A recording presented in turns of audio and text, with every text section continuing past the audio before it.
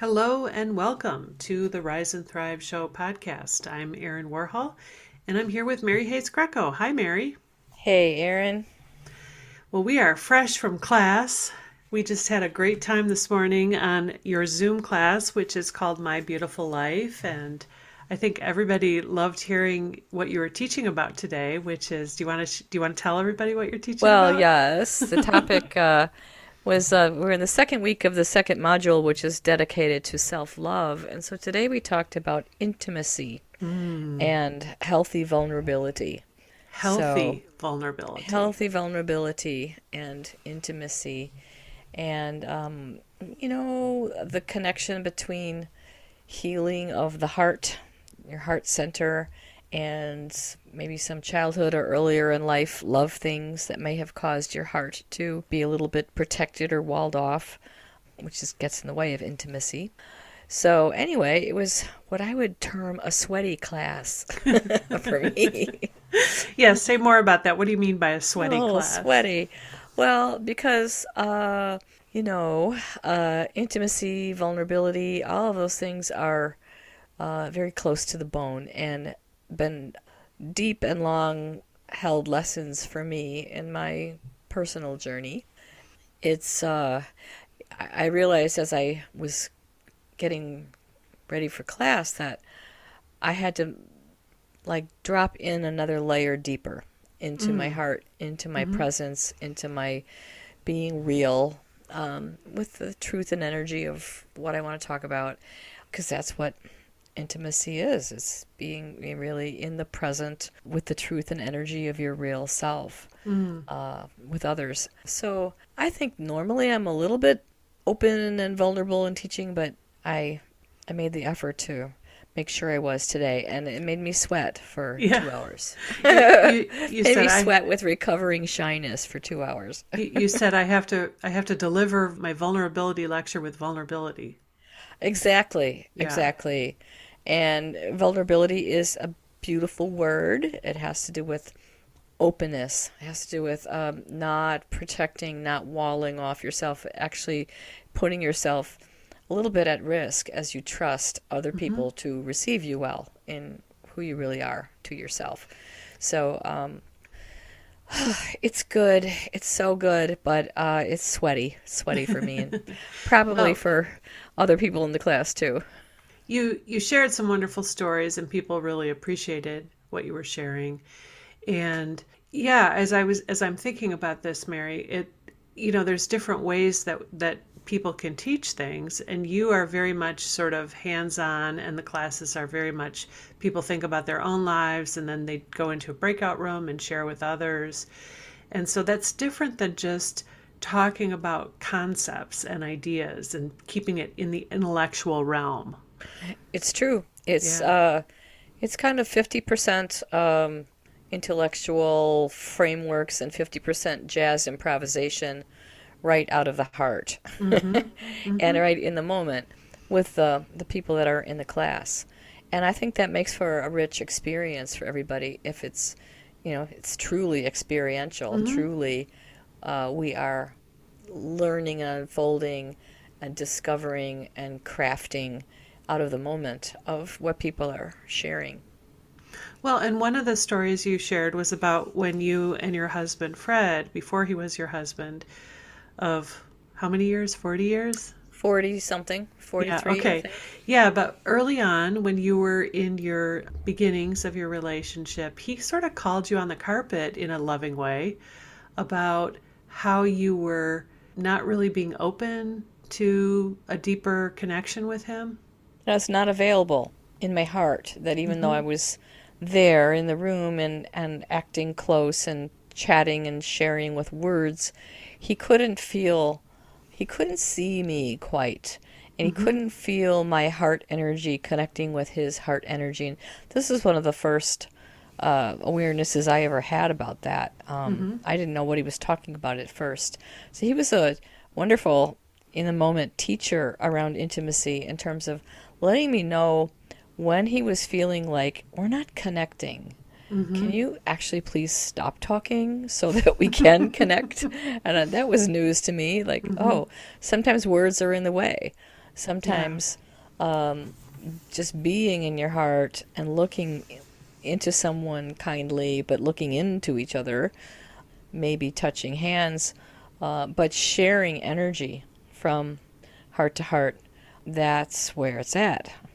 And that was a real learning for me. Yeah, it was a great story that you shared, and I just the way that you talked about how he was saying, "Let's connect," and thinking about what exactly does that mean when you connect with another person, and you're in your space, they're in their space, and your spaces are together and vibing. Right. And then the intimacy happens when you create a shared space. Mm, You create a warm and safe shared space because whether you have verbalized it or not, you are have both agreed to be safe, to hold the other person in respectful regard and mm-hmm. kindness, and to listen and not judge, and to try and really see and understand them the way they are in themselves. So, life skill, life skill. It Where do is you a learn life that stuff skill. anyway? I mean, how do you learn to do that? I learn a lot of it in workshops when I get a chance to think about it and talk about it and reflect Yeah. on it. I mean, I And think if my parents weren't both recovering from World War II in traumatic stress and having many children really fast, uh, I would have learned it in theory from a solid, warm parental bond.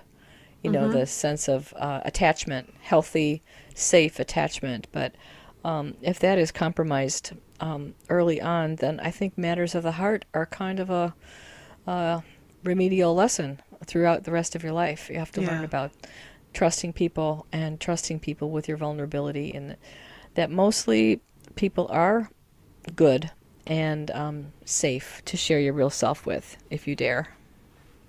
Yeah, and when you were talking earlier, this phrase came into my mind that I'd thought of before. It's like verbal barbed wire. Like you can, Hmm. with your words, you can connect with people and feel closer, or you can actually use words and how you are verbalizing to keep people at a distance. That's true. That's true. To keep them away. So anyway, it was a little kind of a tough class to teach because so much of it is an energetic experience. Mm-hmm. And the little story series I was telling was trying to show that, to show what happens to our heart in a journey, and how we retrieve it and redeem it when it's been hurt enough to be walled off. So in this class, we're kind of all in the business now of being vulnerable to ourselves Mm-hmm. and seeing, well, what's coming up and out of me because of this class I'm in, and being with these people, and entertaining these ideas, and what what kind of time release lessons are emerging during the week, because we've been talking about these important and heartfelt things that are something beyond intellect to try and Mm-hmm. understand. Yeah, and I love how you are describing this too, as this is this primary relationship with the self. Your Hmm. relationship with yourself, your relationship with your younger self, your inner child, and all along the way. And it makes sense. And you hear this, it's like, well, you can't love someone else till you love yourself. Like we've It's all really heard true, that. though. It is Yeah. true. It is so I mean, true. I think our souls are strategic and merciful too, in terms of the kind of people they put in our path as Mm, we go along. That maybe we learn about love first with certain individuals who are special to us, mm-hmm, but in the end, we find that we need to have this really safe primary relationship within ourselves, mm. between our inner child and our grown up self, and between our personality and our soul, and between our unique individual self and the greater self, the universe. And this is all part of the path of self mastery, which is your whole framework of tools and techniques and perspectives that you teach. And so we're kind of making our way through self-love and getting to know the inner child, and we're on this path towards self-forgiveness, which is a really central part of the self-mastery work that you teach. Yes, yes, because that's really where we live. If we are comfortable in our skin, or if we are not comfortable in our skin, it has to do with that. It has to do with whether we accept and love ourselves as we are, or if we hold back our positive regard because we've made some mistakes, or because we're not excellent at something, or because we think we're too fat, or too this, or not enough that. It's a place where people really suffer if they don't love themselves. They suffer daily, and they go through many tiny private hells. And it's really important to, if you're on a path of mastery, it's important to heal those older wounds that have caused you to turn away from yourself and judge yourself harshly, and somehow withhold your unconditional love until such time, or whatever. It's really important to clean house at a certain point of former experiences in which we decided negative things about ourselves. And also, it's important to have a way of letting go of current mistakes and sense of falling short of who we would like to be. It's just an ongoing thing. It's not easy to be a person. No, it's not. It's not. And I think about that phrase, well, this is the golden rule, right, Mary? Treat others as you would have them treat you. Yeah, but maybe we need to say treat yourself as you would treat others. Some days, some days Yeah, you want to say, I am so much nicer to other people than I am to myself. Why don't right. I treat myself with the same kindness and acceptance that I'm willing to extend towards others? Yeah, it's a funny thing because it requires to do that right means that you have a healthy relationship with yourself. And there's so many people where, I frankly wouldn't want to be treated the way they treat themselves.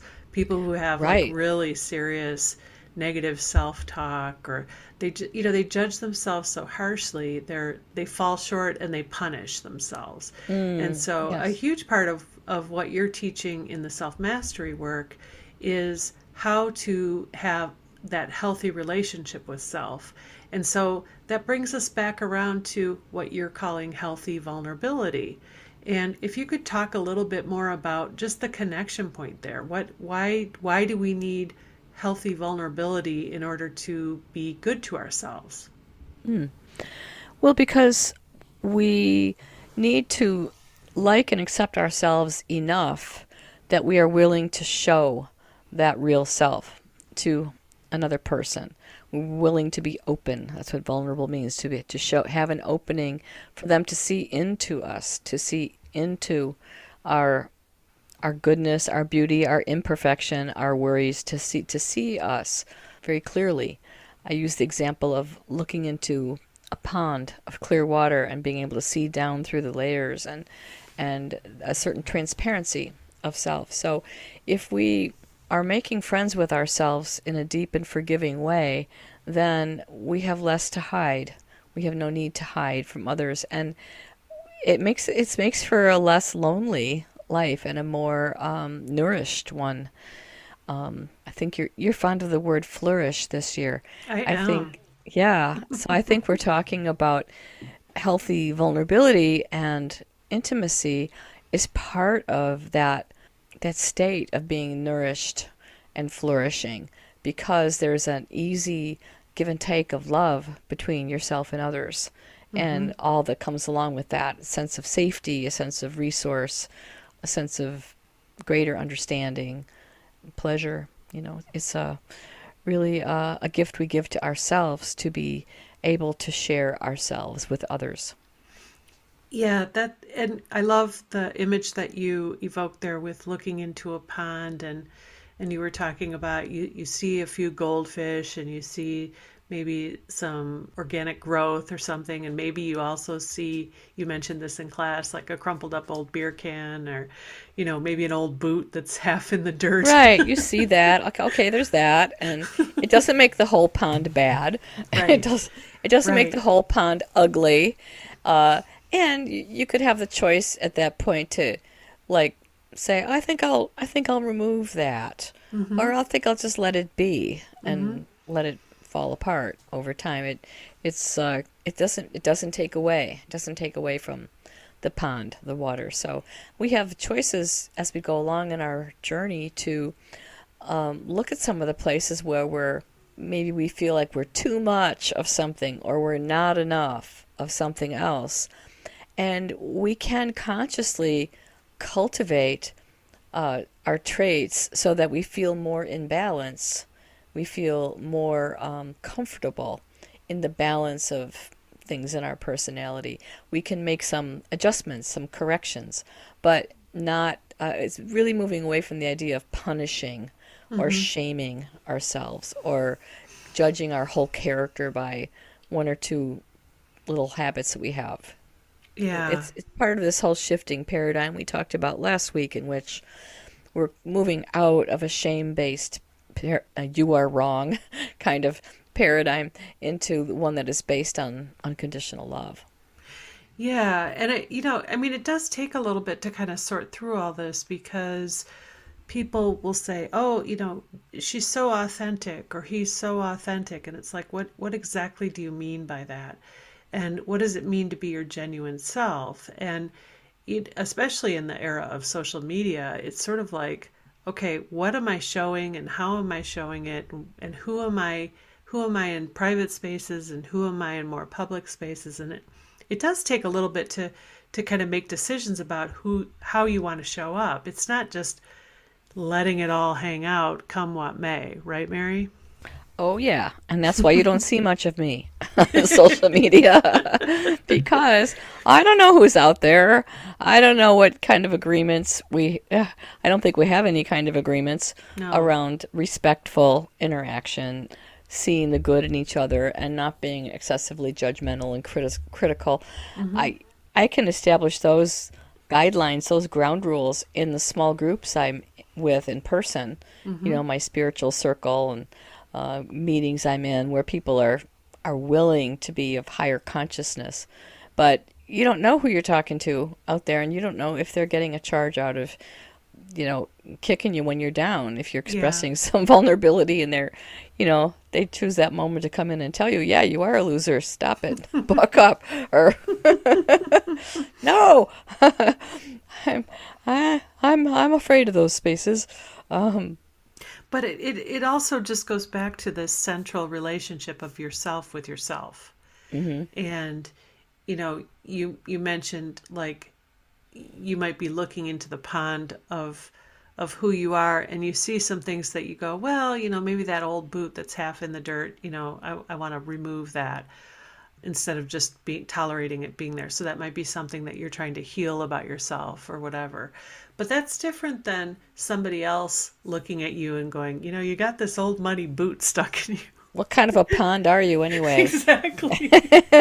Exactly. And I'm so it's really discerning about not listening too much to what other people say about who you are, but having enough ability to look inward and kind of go, okay, here I am, and here are my good parts, and here are my bad parts. And being open to having some parts of yourself that maybe aren't your favorite, maybe aren't what you want to showcase to the world, but being in a stance with them where you can accept that they're there and then decide whether you want to make a change or do some healing or go to therapy, that kind of thing. But it's also not just letting the world tell you who you are. right, right. I remember in one of her really famous talks, Brene Brown gave a couple of famous TED millions of Talks. TED Talks, yeah, in which she's talking about shame, in which she's talking about vulnerability, and I think right after that, she said she kind of got off of the stage and went home thinking, well, okay, a couple hundred people will see this eventually, and within 3 days it had gone viral, and Mm-hmm. I don't know how many people were following this talk. And she said she had this, I think she called it a vulnerability hangover. Mm-hmm. She said where she just felt like she had to like go in the basement and hide under a Mm-hmm. blanket because so many people were looking at her, and she wasn't expecting that. And of course, this, you don't know, you can't filter what all those people are saying about you. And like there's people commenting about how she should lose a few pounds, and all these really mean, irrelevant things too. And she had to come to terms with that, being a public person.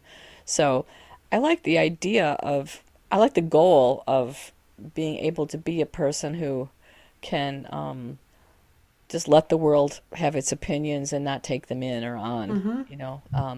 I'm still working on that. Yeah.